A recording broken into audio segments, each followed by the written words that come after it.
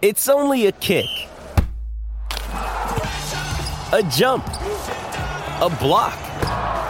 It's only a serve. It's only a tackle, a run.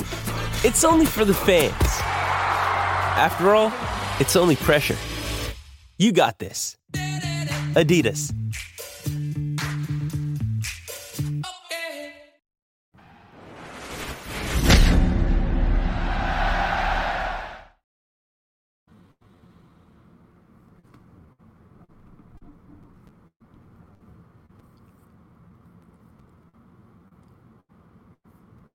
Oh, wait, maybe I should have.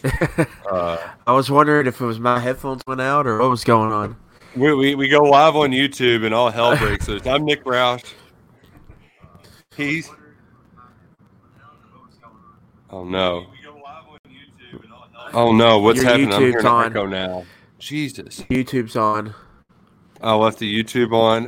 All hell's Yeah. broken loose. I messed up. I screwed the pooch. All right, we're good to go now. We changed things up, and I think this might be a new routine this spring, doing a little Thursday afternoon lunch with 11 personnel around noon. Just chat with you. Hang out. Thursdays are a little bit slower. We can kind of review some of the football news from the week, maybe get some guests on. So could be a good time, should be a good time. Today, we're going to be talking to you about National Signing Day because it was a little more eventful than we expected when we were discussing the events a week ago. Yeah, Kentucky got a big flip. Kendrick Gilbert started the morning. We had to wait a little bit, Nick. 8 a.m. announcement turned into a 9:30? 9-8. Yeah, 9-ish announcement. But I think, number one, we can start here with the good news. I think it's a solid, good recruiting win in the line of scrimmage. Gilbert, there's a lot to like about him. I think it's a guy Kentucky wanted for a long time. They stayed on him, and finally, we're able to get him to flip. I think some things bounced their way, coaching change, all of that. But a big win and another, I think, solid recruiting win for the defensive line. Quietly, they've just kind of kept stacking in that defensive line room, and I think Gilbert fits what they want to do on defense on the line of scrimmage. So I think that was a big recruiting win. I think Kentucky's a little bit finding value here in the Midwest, going in and winning some defensive line recruiting battles. Last year, Deion Walker, obviously. This year, Kendrick Gilbert, and we've seen some of the success they've had in Detroit in the past. So I think a solid win here for Kentucky. Yeah, and when you look at Kendrick Gilbert on paper, 4-star recruit, number 375 overall in the On3 consensus to help Kentucky get into the top 30 nationally. He is kind of what you look for in a Kentucky 3-4 defensive lineman. The length, the size, 6'5", about 300 pounds or so, give or take.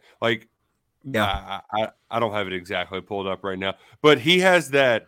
All right, he could play a couple different spots on the defensive line depending on how much weight he puts on, because he's a big body, the kind of guys they're looking for in Anwar Stewart's group. Yeah, I think On3, our database has him measured and verified with 35-inch arms, so that's, on a 6'5" frame, you're looking at a pretty good wingspan there. I think if you kind of turn on the tape and look at him, he's got a pretty stout lower half, so projecting him out, long arms, good size in the lower body. He's going to be able to hold up at the point of attack. I think you look at his future position, you kind of look at that boundary nose tackle, so 4 technique, 3 technique. But I also think he could potentially play some 0 there inside for Kentucky. I think so. Multi-positional versatility is big, I think, on that line of scrimmage. I think you can project him playing some of those 2 spots, and then you watch him. I think there's real potential with him at pass rushing because of that length, Nick. Because he can swim, he can get off blocks. That length gives him some potential to fine-tune some pass rush skills. And when you look at that inside position, that's not something Kentucky's really had since Calvin Taylor is a pass rusher there. Phil Hoskins a little bit flashed in 2020, but outside of that, They really haven't had a pass rusher there. So if he could become that, Deion Walker's obviously going to become that. But if he could add to that and give Kentucky that down the road, I think that's going to be very valuable. I think a key word you had there, down the road. It's pretty rare that defensive linemen do make an impact right away, with Deion Walker being one of the exceptions. But Gilbert does have some growing to do. His get-off isn't exactly what you'd like to see. He hasn't been an absolute terror in some of these games. He did play at a very high level, and as Stoops said in his quote, like, Cathedral's a good program, and Stoops said he's got that winning mentality. That is a big-time program. Getting in here, like I'm not going to expect him to be in the rotation right away, but with that background, I do expect him to take steps forward, right? Like, he's not one of those that I'm worried a whole lot about. Maybe it's a Khalil Saunders. Yeah, maybe it's a Khalil Saunders thing where he plays 4 games, gets in, we see him a little bit. I think really him and Tavian Gadsden. Mm-hmm. I think Kentucky did a good job here. Like, Tavian Gadsden got a nice little rankings bump here at the end. On3 has him as like a top 250 prospect. He's top 500 in the consensus. Gilbert's inside the top 400. Historically, those are really good prospects for Kentucky on the defensive line. And now you got 6 former top 500 recruits in that room, and that's not counting the 2 transfers they've added in Keyshawn Silver and Darian Henry Young. So they're doing a good job stacking recruiting wins in that room. I think specifically Gadsden and Gilbert, they just check boxes they want. Length, number 1. Obviously, I think both can maybe play more than one position. I think Gadsden's more of a in tackle tweener, and both have potential, I think, because of that length to have pass rushing value down the road. So I just think there's a lot to like there with what they're doing in that room, stacking good recruiting wins. The offensive line, Nick, this time 2 years ago was getting all the shine. Quietly, Kentucky's done really solid work in that defensive line room. And I think they're built to succeed long-term on the defense because that defensive line is in good shape. Then you add in the coaching stability factor. Amar Stewart signs that extension through 2024, so you're going to have him. So what's this going to be? His first year was, 2020? So this will be his, 4th year as the assistant, as the defensive line coach in Lexington. That's a long time for any position coach, modern-day college football. So there's a lot to like. I think that arrow's trending up, and on paper, this should be one of the best positional units on the team. You got a potential superstar in Walker.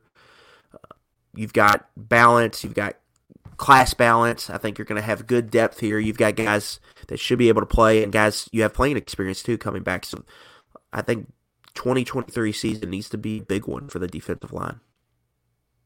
And you mentioned Stewart, a guy who we've kind of questioned his recruiting chops over the years, and he put in some work to make this happen. And Kentucky was fortunate the way things went about. Gilbert took all of his official visits over the summer. Thought Kentucky was going to close then. Purdue ends up getting the commitment after the can was kicked down the road and decisions were delayed kind of multiple times.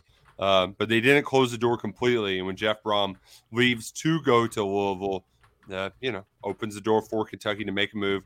Ryan Walters did get Gilbert on campus last week, but Kentucky got the last laugh. They got the last unofficial visit to pull off the flip on National Signing Day, a big get.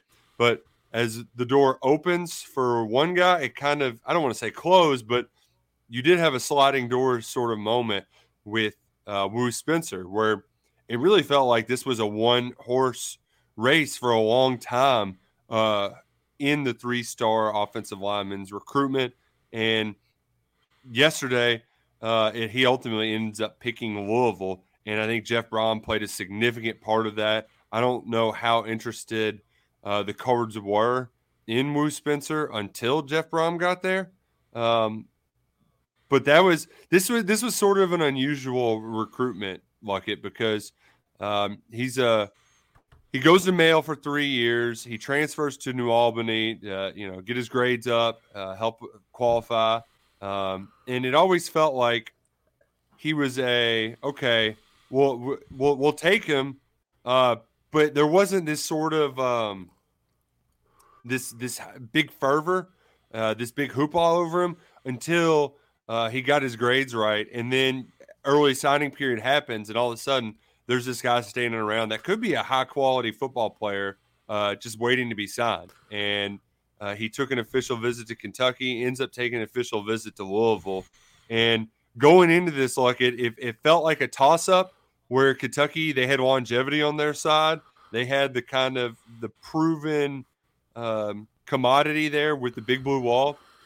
But the one thing I mentioned this to you that I always worried about, we've seen it in Lexington, pitching the chance for an alignment to play defense. Kids would rather tackle other guys than not be tackled, right? Than try to stop the other one. So that wrinkle was always there, and I think that's ultimately what won out for the Cards. Yeah, really three things to me here, Nick. Number one, on Louis Spencer's recruiting profile, it says New Albany Senior High School. But to me, it's really Louisville Male High School. Getting a kid to Louisville from Louisville Male is like getting a kid to Kentucky from the 606. Like, they have a very heavy recruiting. Louisville has a very heavy recruiting advantage for any kid that goes to Male. I would We've even talked about say it Frederick Douglass, like as of late, like, right? Yeah, yeah, it's or kind yeah, of whatever. Yeah. So, like, anytime a kid goes to Male, Kentucky has to overcome that. Number one. Number two, I think the O-line, D-line debate. I think that's important to remember here, and I think you pointed it out. Kentucky's won out on that D-line before. You look at Rogers and McCall, number one of from Detroit, were able to land blue chip recruiting wins essentially because they let these guys come to Lexington and play defense. And then number three, I just think it's an example. Like it's just going to be tougher with Braun there, right? Full stop. Kentucky's going to have the advantage for out of kids not in the city of Louisville. Kentucky's going to have the advantage over Louisville. But inside that city, it's just going to be tougher. I think this was the first battle. You can debate how much interest Kentucky had, or one way or the other, or Louisville, whatever. It doesn't matter. But like just here, there's just going to be battles, and like Louisville people are very excited, basically for the optics of Spencer, right? Yes. Local kid, good recruiting ranking, aspirations. Yes. These are guys they haven't gotten, and they got one here. And so you add that on top of, getting Micah Carter out of St. X. You add that on top of getting Sadiq Clemens from Western Kentucky, Henderson County High School. Just all of those, the optics alone of that, in-state, kids with other Power 5 offers, line of scrimmage prospects. Louisville, that they, in a lot of ways, they see that as how Kentucky's built, kind of their current stature, and they see that as maybe taken away from Kentucky doing that. So the optics of that, I think Louisville fans have a lot to be excited about. But just in general, in the city of Louisville, in the metro area, if it comes down to Kentucky, like it's going to be a fight for these guys. Kentucky's not going to, they're going to lose some battles, but they're also going to win some battles. So just watching that is going to be intriguing moving forward. But it's also important to remember that that's not everything. Like Kentucky's class is going to have to, come from other areas. But there, down the road, Nick, there is going to be a legit top 200, top 150 prospect that these two schools are going to have to fight for. I don't know if it's going to, I don't think it's going to be the 2024 class. It's probably going to be down the road, but that's coming. And in the meantime, they're going to have these little mini battles right now for these 3-star prospects. And Louisville won this one, and they have a right to be. Optics alone, it's exciting for them because if the shoe was on the other foot 6 years ago, Kentucky would have been doing the same thing. And so just get ready for that. That's the Braum effect because it's just going to be different with him there holding the call sheet in Louisville. Yeah, it symbolically, especially after they just didn't recruit kids from aspirations for the last, I don't know how many years, right? Like it was two coaches just wouldn't go right down the street to recruit at that gym. And Kentucky just kind of got to pick who they wanted for the most part, outside of Jeff actually getting a couple of them. He got Rondale Moore. I think Milton Wright might have worked out with Vaughn as well. And that was before really Kentucky put Merrill in Louisville, right? Like once they sent Merrill in there, and really he built up that aspirations connection relationship. That's when Kentucky started getting a lot of these guys, and it started in that 2019 class when Merrill goes in there, gets Weaver, gets Jared Casey, and starts building that aspirations connection. Mm-hmm. I guess and Weaver's a guy that class too. Yeah, he was 2020 the next year. Right. But Weaver's really the one they point to a lot. Yeah. Every year, Kentucky plays Louisville. J.J. Weaver makes a play, and it's like that's a guy that should be like interception 2021. Last year, he gets a sack fumble. That is like what they point to. But what you don't see them pointing to is the other guys that Kentucky has gotten that haven't panned out here, right? Yeah, there's a lot of them. There's been some transfers out of this class out of this program with guys from Louisville. And so it's not the whole – this thing is a lot – it's not necessarily like on-field production. It is just optics. I mean, that's – and program momentum you can build when you get a recruiting win like that. And so that's just going to be something to follow. Like, eventually Kentucky – like, I'm very interested. Like, Louisville's going to win an in-state recruit battle. Maybe a kid from Western Kentucky, Bowling Green. And they're going to sell the crap out of it, even if that kid's like a mid 3-star recruit. And you saw the basketball team last night. I don't know if you saw Louisville's Twitter, the basketball Twitter. Woo! Like, yeah. Well, that's also goes with the football basketball school thing, right? Taking a shot. We did this in 2019, though, when they got all those guys, and really JJ's the only one that panned out. They had 5 kids from Louisville, right? And Casey played a couple snaps. He played a little bit, but for the most part, the kid from Doss, he was gone within a year and just quit playing football. Like, a lot of these guys didn't pan out. So I think the number one overarching theme, like you said, it's symbolic, but you also can't put all your eggs in a basket of we just got to get every kid from Louisville because you don't have to. And for me, in the case of Wu Spencer,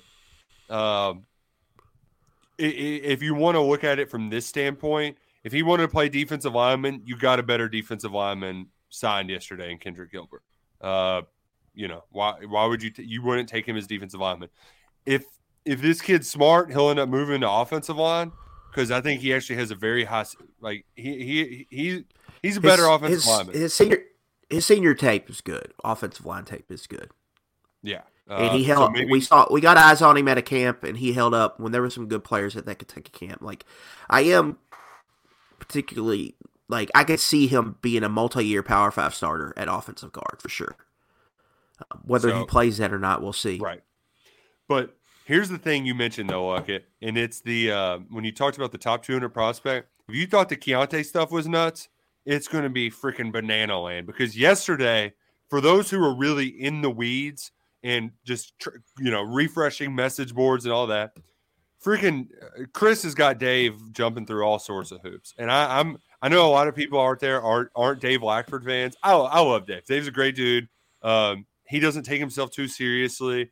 But he's plugged in, and he flipped his pick, 5 times in the last week? And people were losing their freaking minds every single time. It was coming down to the wire where nobody really knew until, about 30 minutes before when I'm showing up to aspirations, and it's like, it's probably going to be Louisville, isn't it?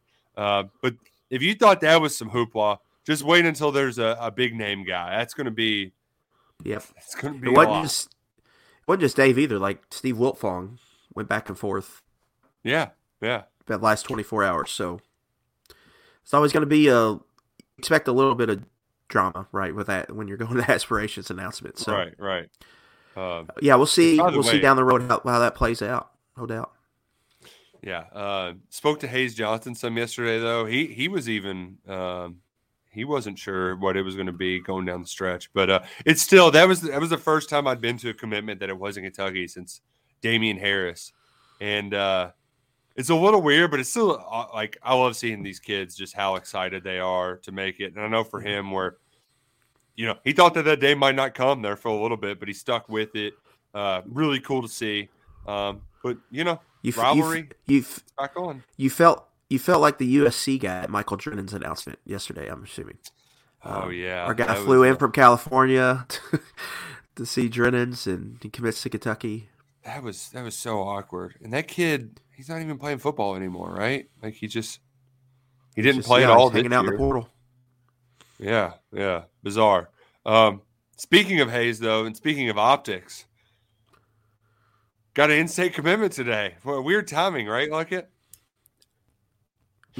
Interesting timing. Dude, I like this kid a lot. Yeah. No, and I make the joke because I don't think it was a coincidence.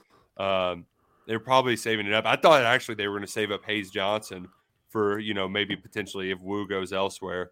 But put on his tape and just watch him. Like he spends half the highlight reel just pulling down the line and blowing dudes up. Abaselm, really, it's between him or Hayes Johnson as to who's the number 1 or 2 ranked players from the state of Kentucky. This guy's number 1.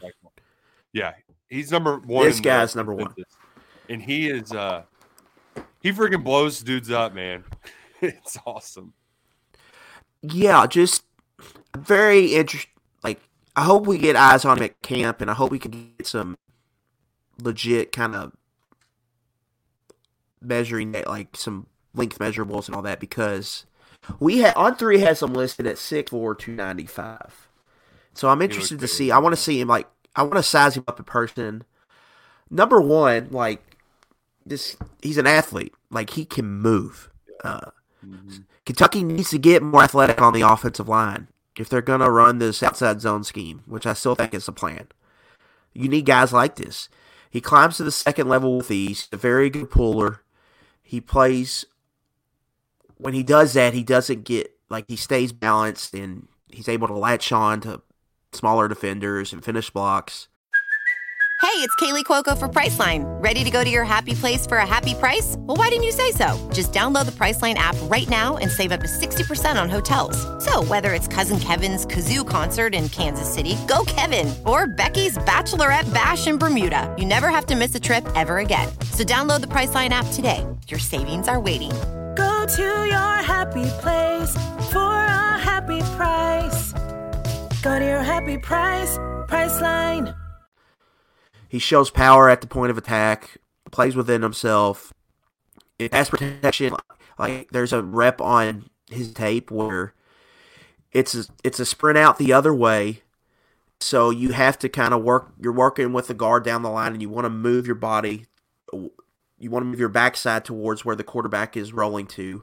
Well, the defense runs like a guard tackle stunt, which is not super, like, it's a stunt you got to really kind of work together with your guard to pick up. He does a great job picking that up. He steps down, gets a good shot in on the end who's stepping in. He breaks off and gets the tackle who's wrapping around. It was a really good pass set. I think inside, like, he shows some really good, I think, play strength with strong hands. He's able to throw defenders to the ground.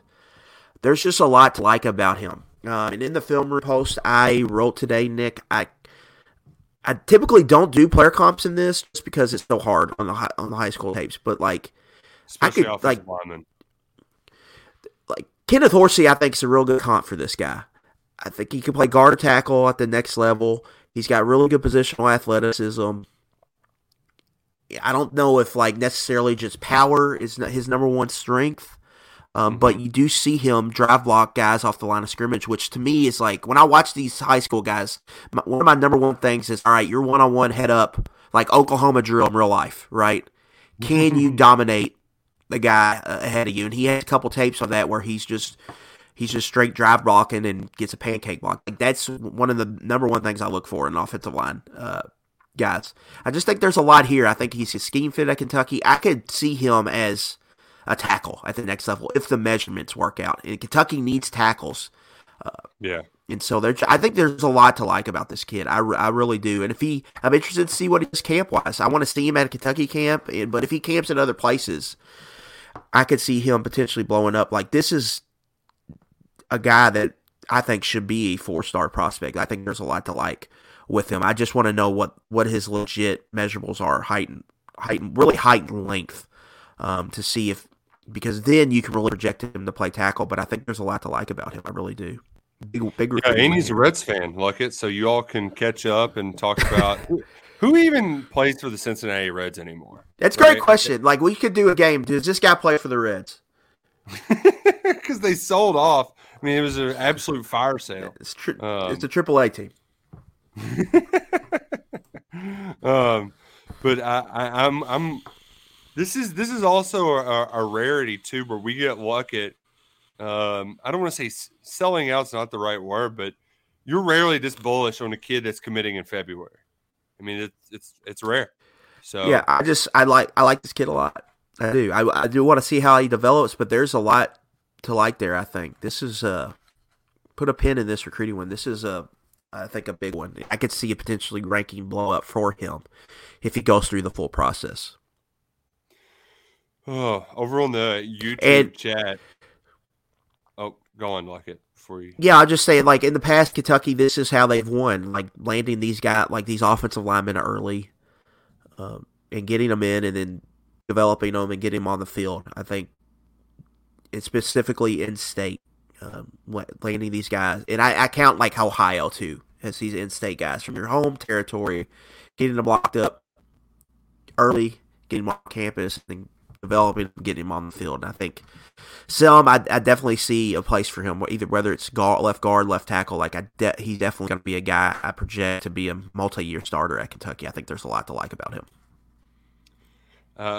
We also want to say that we like our producer. Joel on the chat says, Stephen Peak killing it with the B-roll. And folks, if you haven't seen Stephen's latest video, it's some of my favorite work he's done, especially when he's got the footage of him holding up the 3 sign. I laughed out loud multiple times in that. So if you haven't checked it out, do it. Look, I've also got some scoop for you, and I haven't even shared this with you yet. But you know what? Let's just drop it on the 11 Personnel podcast. One person, Straight Killa, says the kicker we got from Fordham will be our field goal kicker, or kickoff or both. I don't know if he's going to be our kicker, but I did learn that the reason why Chance Poore returned to Kentucky is to not be the field goal kicker. It's to be the punter. Interesting. Yeah. So who knows what's going on in that room, but when I heard that, take it for what you will. I don't know if he's punted since high school, but take that for what you will. I didn't think Wilson Berry was terrible at the end of the year. I will say that. Like, I wasn't expecting much, but I thought he was solid. Fine. Yeah. So there's just that whole room right now is a mess. I had no idea. I mean, like, they've got like 7 kickers, punters. It's just a mess. Trying to sort it out is difficult. We can't handicap it properly, but if you can handicap anything properly, you should head on over to MyBookie. I mean, that is where you make some money. Look, I did not do well conference championship weekend. I don't think I cashed one ticket at all. Yeah, my props were not great either.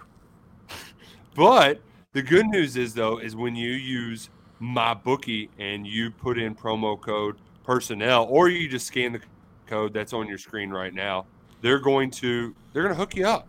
They're going to match your deposit with up to $50. This is taking forever. The one time I want to load it up, they will match. It's a new deposit bonus. It's a 10% cash bonus on any first-time deposits up to $2,000. Minimum amount is $50. The maximum amount receivable is $200. So just check it out right now. Put in the promo code personnel. They're going to hook you up with your deposit. Do that right now. You asked for it. They got it. It's the best. It's a unique bonus just for sports bettors who want to focus on what to bet and not a payout sweat. So use that personnel podcast promo. Personnel, pregame, live lines, Super Bowl props. We've got 2 weeks to figure out our props to get better at these Super Bowl props. Bet everything from the opening coin toss, length of the national anthem, to the color of the Gatorade dumped on the winning coach. And lucky, this is just a guess. our boy Chris Stapleton is doing the national anthem, I would bet that a country music singer is going to go under on the national anthem. Like, he's not going to be one of these big R&B kind of singers with the big voices that's going to really hold the notes for very long. I would think that the under might be the way to go on the anthem for Chris Stapleton. Hasn't the under hit on that like 9 out of 11 or something? I feel like I've read that. Like, it usually goes under. And they take him off the board typically early. So get on over to MyBookie now. Go put in the promo code personnel. It's going to be they're going to match your initial deposit. It's going to be awesome. It's a unique deposit bonus that lets you cash in and out quickly. Head to mybookie.ag. Bet anything, anytime, anywhere with MyBookie. Look at your Bengals, though. Are we blaming the refs? Are you blaming the refs? Or are you just going to blame it on Chris Jones wrecking hell? Chiefs deserve to win the game. I will say. I mean, they won the turnover battle. They were more efficient in the red zone on opportunities. Mahomes was great. Line of scrimmage, offensive line, defensive line was better than Bengals. But what I do want to say is they got every call, like, in the second half. Like, every 50-50 call they got. And I really wanted to point that out for when we get this college football playoff in the home games. It's going to matter. That is right. Like, that is going to be a huge advantage in some of these environments, especially when you get just anything. Like, if you're playing a name brand school, if you're a lower level, maybe lower, like a Big 12 team, you get a home game against, I don't know, an SEC power, Notre Dame. Like, let's say Notre Dame goes somewhere. That's going to, like, these environments are going to create atmospheres like that where these refs are going to have some tougher calls. And every call in these close games, everything is just going to be magnified, especially on that stage.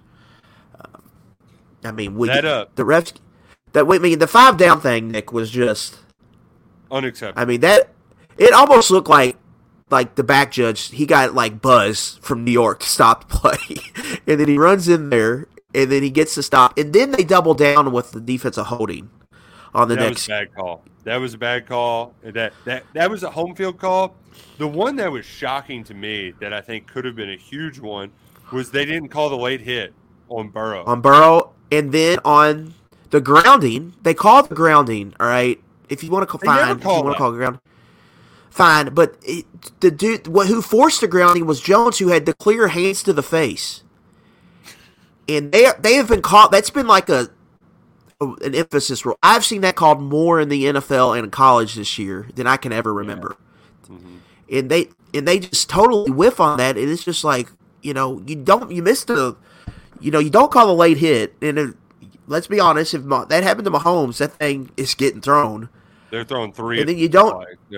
And then you don't call the hands. Like, it was just like, man, what are they like? What's going on here? The Chiefs got every call. Now they deserve to win the game, but they got every call. They're like not like in these bigger moments in these atmospheres. Like, we're gonna have to deal with that in college, and I'm fascinated because the overreactions are going to be even more in college football than I think even the NFL. So I think that's going to be something to look for. And then the 49ers-Eagles game, I've never seen injury stuff like that. It is. I mean, it's almost like Kyle Shanahan made a deal with the devil, and the devil's cashing in early because with the quarterback stuff, right? Yeah, I mean, it is unreal. They were down to their 4th quarterback, and he got concussed. Like, it was and that it's shocking. It's absolutely. It's also a thing that maybe downtrodden fan base want to say, well, this only happens to us. Well, 49ers got, 5 Super Bowls, and it happened to them. Like, this weird stuff happens sometimes. And for it to happen, too, on a play that didn't look like the most severe injury, too. I mean, it just looks like, how many times have you seen that? Typical strip sack, yeah. Yeah, I mean, it happens all the time. So, and that was a buzzkill, too, because I thought that was going to be a really first possession. I mean, literally first possession. Yeah, that was a real bummer, real downer. We can handicap the Super Bowl next week, but I said going in that I was going to pick the AFC team regardless to win, but I do worry about the Chiefs' inability to run the football because I mean, Joe Burrow had the longest run of the day. Well, the thing with the Chiefs is they have to get under center to run it. If they can get under center, they can run it a lot better. They couldn't get under center because of Mahomes' ankle. So if that ankle's better off 2 weeks and they can get under center, they'll be able to run the ball better with more efficiency. Also, Pacheco, every time he runs the ball, he could get called for targeting the way he uses his head as like he's a lightning. I mean, he's a lightning bolt, man. I will say, like, it was Jones, like, Mahomes was awesome, and Jones was, I think, probably their MVP. But they got they're like secondary role players, I would say. Like the Pachecos, the MVSs, they're secondary. Michael Dana on the interior. Those guys really like stepped up and played above their heads, I thought, for the Chiefs. And I think that really kind of made the difference for them. And then Boyd going out for the Bengals was a huge loss. Yeah.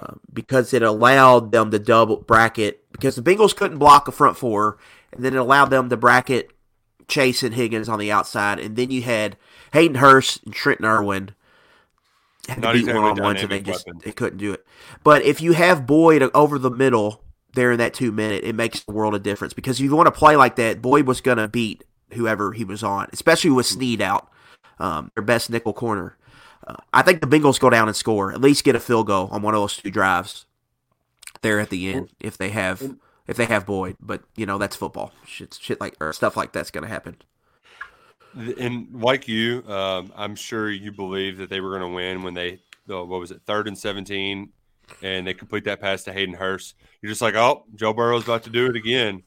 Yeah. But field position was unfortunate, both those possessions. Like, also special teams, the Chiefs won that game, and they stunk on special teams all year. So that field position didn't help.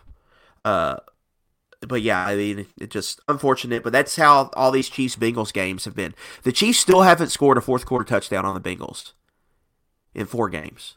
That's crazy. Like the Bengals have them kind of their offense as much as you can have it figured out. They have it figured out. It's just, and offensively they've been good against the Chiefs. I mean, 2 games they were just awesome.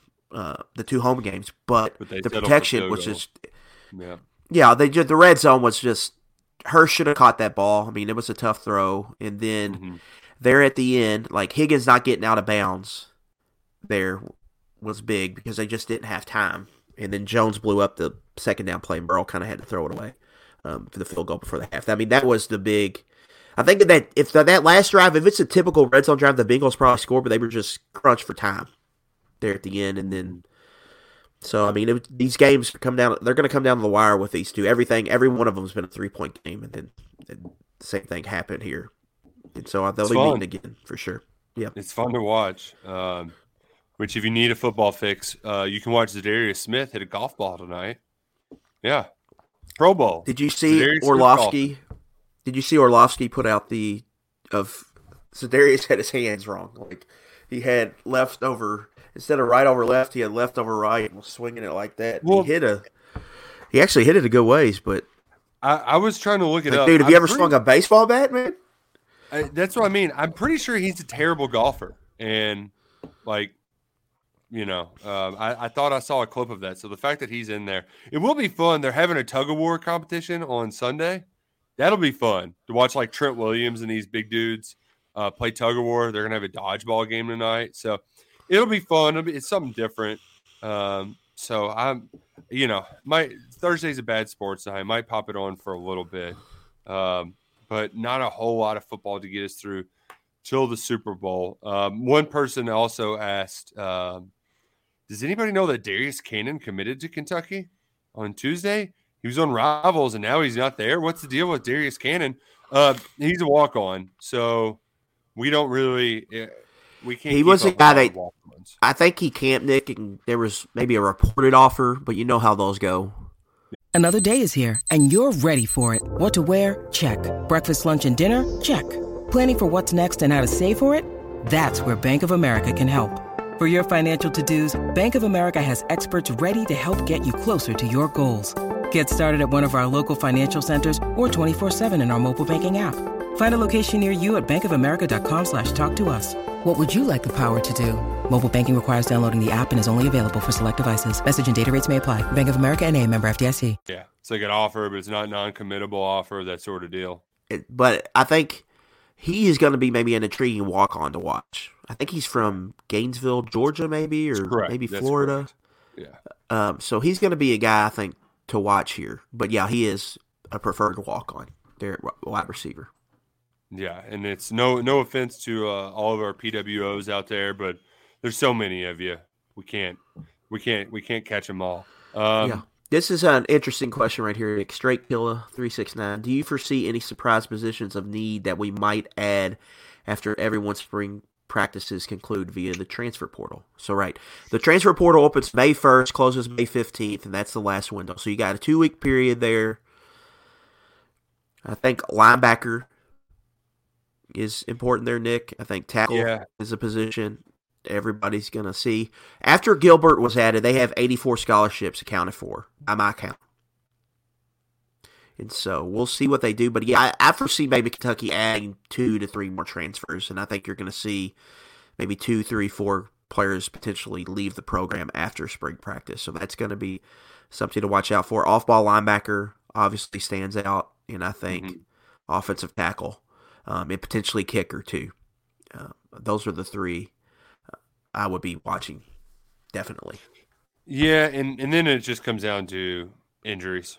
You know, we've had how back-to-back years with season-ending injuries in the spring. It was De'Aaron Jackson last year, or the year before last, or I'm getting Vito Tisdale. D-Jack, Vito Tisdale. I mean, hell, you had Chris Oates' stroke. I mean, like you never know. So something that just you kind of wait and see. But luckily that second transfer portal window is there for you to take advantage of. Did want to mention our favorite guy, Shane Beamer. He was back in the news yesterday, doing something good. He signed a 5-star, Nicholas Harbor. And if you follow On3 Recruits, which if you aren't yet, why? What's your deal? Go follow that Twitter account. They've been talking about him quite a bit throughout his recruitment because this dude's a freak. He's 6'5", 240, and is a track star. I mean, he's an enormous human, and he's beating sprinters that are the size of Jordan Anthony. He's an unreal athlete. Came down to Oregon or South Carolina, ends up picking South Carolina. They say they're going to play him at tight end or receiver, which is great news, which means we'll never have to worry about him in South Carolina. I mean, we've talked about this. It's going to be the offseason of Beamer.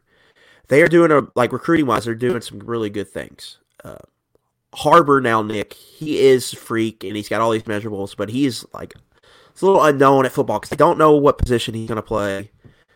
You know, putting him at tight, that doesn't make much sense to me. Like, if you give me a guy like that, he's rushing the passer. He's an edge, all day. Go get quarterback, man. This is your future. Let's teach him passers. This is how you're going to get paid. Yeah. So that I did find that intriguing. But you move forward, they've got the number 1 tackle committed in 2024. He's a South Carolina prospect or native. I think there's another top 5 offensive tackle they're in on. They already have Dante Reno at quarterback, which is a guy Kentucky was interested in back when Cohen was here the first run. So they're recruiting-wise, they're doing good. Now, if you look at their class, it's essentially what Kentucky did last year. It's a top 20 class in star rating. It's ranked number 16 overall. So it's not like they're recruiting at a top 5 national championship level, but it is a good class. But we've seen South Carolina have these classes before. They had them all the time with Will Muschamp. Mm-hmm. But they have a lot of momentum as a program right now. Even when they lost, they lost a lot of players in the transfer portal. Good players are going to other Power 5 programs.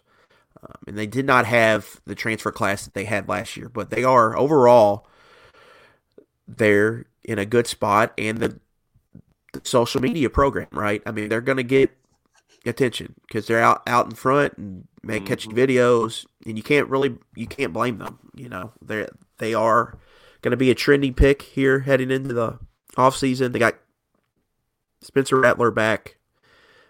To me, that's a key game for Kentucky next year. They really need to go win that game. It's on the road. It's the second last game of the year, I believe. It's right the week after Kentucky plays Alabama, but South Carolina's got a tough schedule too. That's a game Kentucky needs to get back on the right side of. And, they're doing some good things, and they're just going to be a program that people talk about a lot this offseason. Them in Louisville specifically, Nick, just because Louisville too, with the coaching change, Brom coming home, Louisville schedule was very that's a freaking very manageable. That's a nice way to put it. Very manageable. They don't play anybody. Yeah, but they still got 10 Power 5 opponents. True. That's a lot for a program like Louisville. Ain't playing nobody, Paul. And so, there's going to be 10 Power 5 opponents plus Notre Dame. They got the 8 ACC, Indiana, Kentucky, Notre Dame. That, I know people are, the easy saying they say is oh, this Louisville schedule's cake. It's still 10 Power Conference opponents. There's still going to be some challenges. They are not going to, I'm willing to bet. I don't think, unless Louisville is just awesome in 50-50 games, they're not going on 9-3. 7-5, 8-4 is probably where they're going to end up. Oh, yeah. Because you just toss-ups are toss-ups for a reason. You can't win them all. They're going to have 6-7 toss-up games. Yeah. And they're going to have some Jeff Brom meltdowns, too. It's he wins some games he shouldn't. He loses some games he shouldn't. See Rutgers. I can go down the list. There's a lot of them throughout the years. They do have a couple Thursday nights, though. So, party deck Luckett? Huh? Party deck? No, you'll be there. You just walk down the street and you're there. Yeah. But my favorite headline, though, of the last week was a quote from Kirk Ferentz. I don't anticipate any staff changes. His son, Brian, has been conceivably a dead man walking and the biggest joke in all of college football for a year plus. And he refuses to fire his son, Brian Ferentz, who is an objectively awful play caller. And we had this conversation ahead of the Music City Bowl. Nobody's an offensive coordinator for as long as he is, unless there's something behind the scenes that he can't get a head coaching job elsewhere, or there's something behind the scenes where you're terrible and just can't get fired because your dad's the head coach. This is going to sink. Kirk Ferentz might end up getting fired because he won't fire his son. It's hilarious. I love it. I cannot believe that they were able to get Cade McNamara with the promises of still playing for Brian Ferentz. That's, I think, the most shocking part of it all is that they were actually able to have some success in the portal without changing offensive coordinators. That was the first thing I was going to bring up because I figured the conversation would have been what they're going to do on offense. They're probably going to make a change, get a play caller in here, and maybe that wasn't the conversation. So that's fascinating. We have it wasn't that long ago when they were competent on offense with Brian Ferentz. It has been they're never going to the quote that Ferentz brought out is their record is. They have an 800 winning percentage or something. I don't know. When they score 24 points. Not asking for a lot. A lot of that's because their defense is so good. How long is their defense going to stay at a top 5 level? That would be my big concern if I'm an Iowa fan. Phil Parker's making magic over there.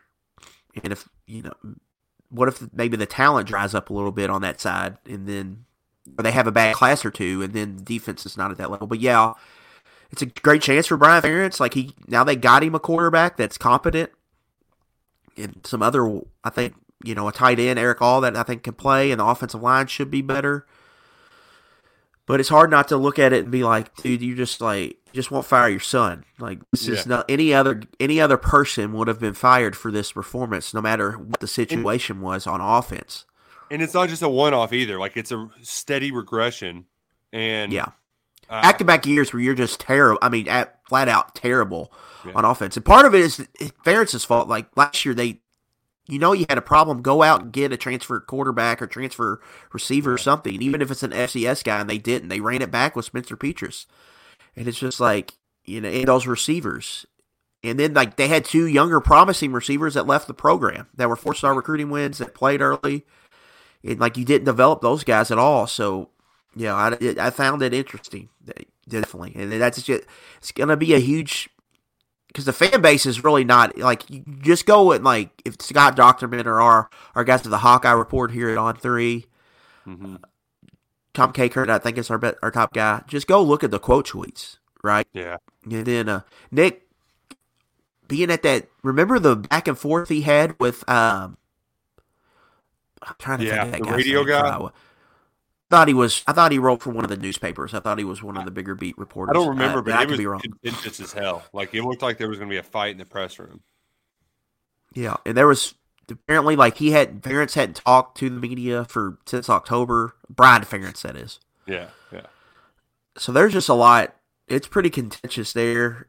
I'm just fascinated to see how that plays out. It's an very interesting decision by Kirk Ferentz, and that's like a national story.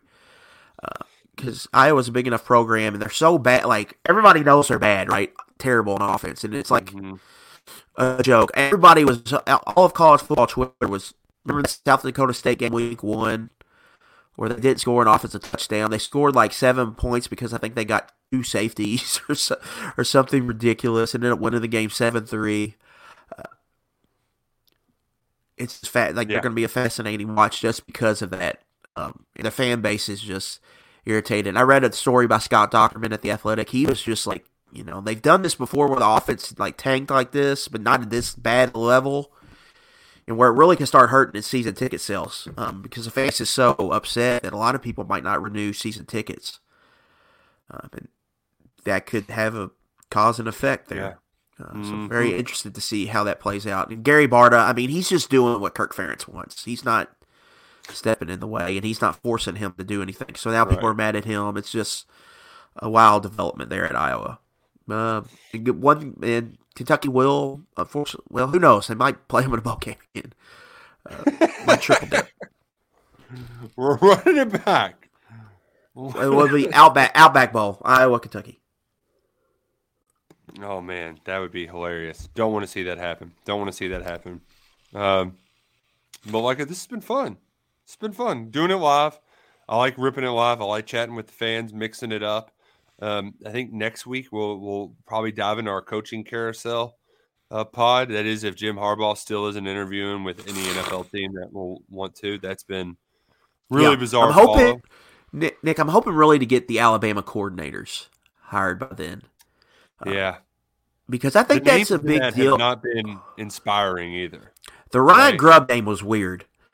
Because by all accounts, because he's with Kalen DeBoer, by all accounts, that's DeBoer's offense. Right. I'm not sure if he calls the plays. You're hiring a guy's number 2 to be the offensive coordinator at Alabama. Like that. And Todd Grantham's like the new defensive name that's in the mix there. That's worth talking about because obviously the recruiting is not slowing down Alabama. They're probably going to have one of the best rosters, but they have a lot of unknowns like quarterback, Jalen Monroe, Ty Simpson. Both were highly ranked, but we'll see. None of them are Bryce Young or Tua coming in where it was a no doubter. I knew Alabama's going to be good at quarterback. I think there's more variance with those two guys, and then the roster's just it's good shape, but they lost a lot of leadership and star power off that team. We expect young guys to step in, but they're in a different spot here. Georgia's kind of back-to-back titles. They're the king on the block now. I very much want to see what he does there because I could see that. Maybe if they were ever going to fall down to an 8-4, this kind of be to me. This is a scenario for it. If he coordinators, quarterback is not a superstar, and maybe it's a good time for Kentucky to have a home game with them. But we'll see how that all plays out. There's still talent-wise, they're off the charts, but things are. You heard it here first. Kentucky seem to be in November. Yeah, we'll see who the coordinators are, but I did not say that in November. But things are trending. They're home. Told Nick Saban what home personnel is now telling Nick Saban he's losing to Kentucky. It's just like the coordinator. These have been very unflattering. The candidates that have leaked out so far, and it's taken him a long time to make a hire on both of these spots. Just stay away from Brad White. Yeah, please and thank you. And thank you all for listening to 11 Personnel. Remember to use promo code PERSONNEL at mybookie.ag. And we'll be back this time next week. For Adam Luck and I'm Nick Roush. Go Cats and go Crow Green.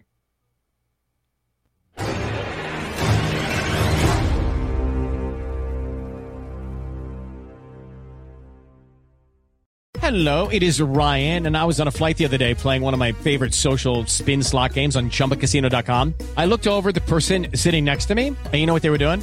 They were also playing Chumba Casino. Coincidence? I think not. Everybody's loving having fun with it. Chumba Casino is home to hundreds of casino-style games that you can play for free anytime, anywhere, even at 30,000 feet. So sign up now at ChumbaCasino.com to claim your free welcome bonus. That's ChumbaCasino.com and live the Chumba life. No purchase necessary. VGW. Void where prohibited by law. See terms and conditions. 18+.